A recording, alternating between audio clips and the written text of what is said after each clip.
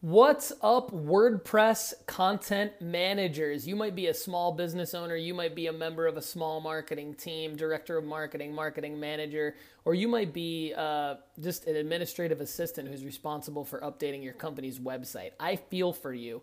These are some tips for you. Today's data-driven daily tip is going to be, how do I get my author on my WordPress blog or news site to show their display name publicly as their actual first name and last name? Because right now they're just showing as their username or their email address, and it's really, really frustrating and unprofessional.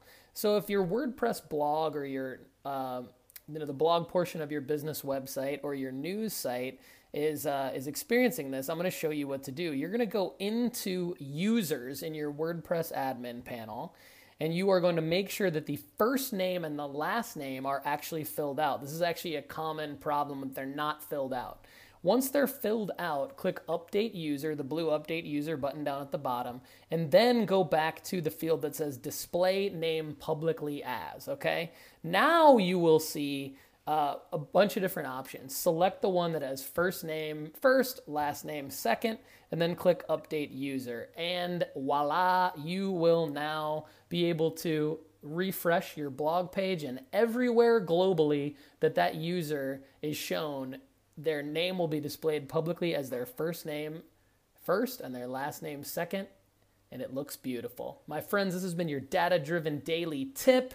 For more free digital marketing and web design tips and content management tips, go to dataoveropinions.com. If you want to step up your game and learn more from our experts, personalized advice, all the lessons organized, go to datadriven.design/academy. For less than $100 a month, you can learn from us and you can really, really grow your business.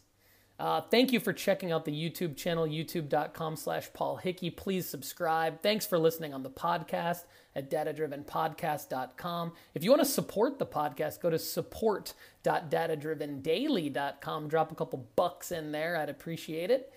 And if you want to listen on the Alexa Flash Briefing, go to datadrivendaily.com. To support small businesses who may have been ripped off by other digital marketing companies or web design companies that didn't do what they said they were going to do, go to smallbusinesspayback.com.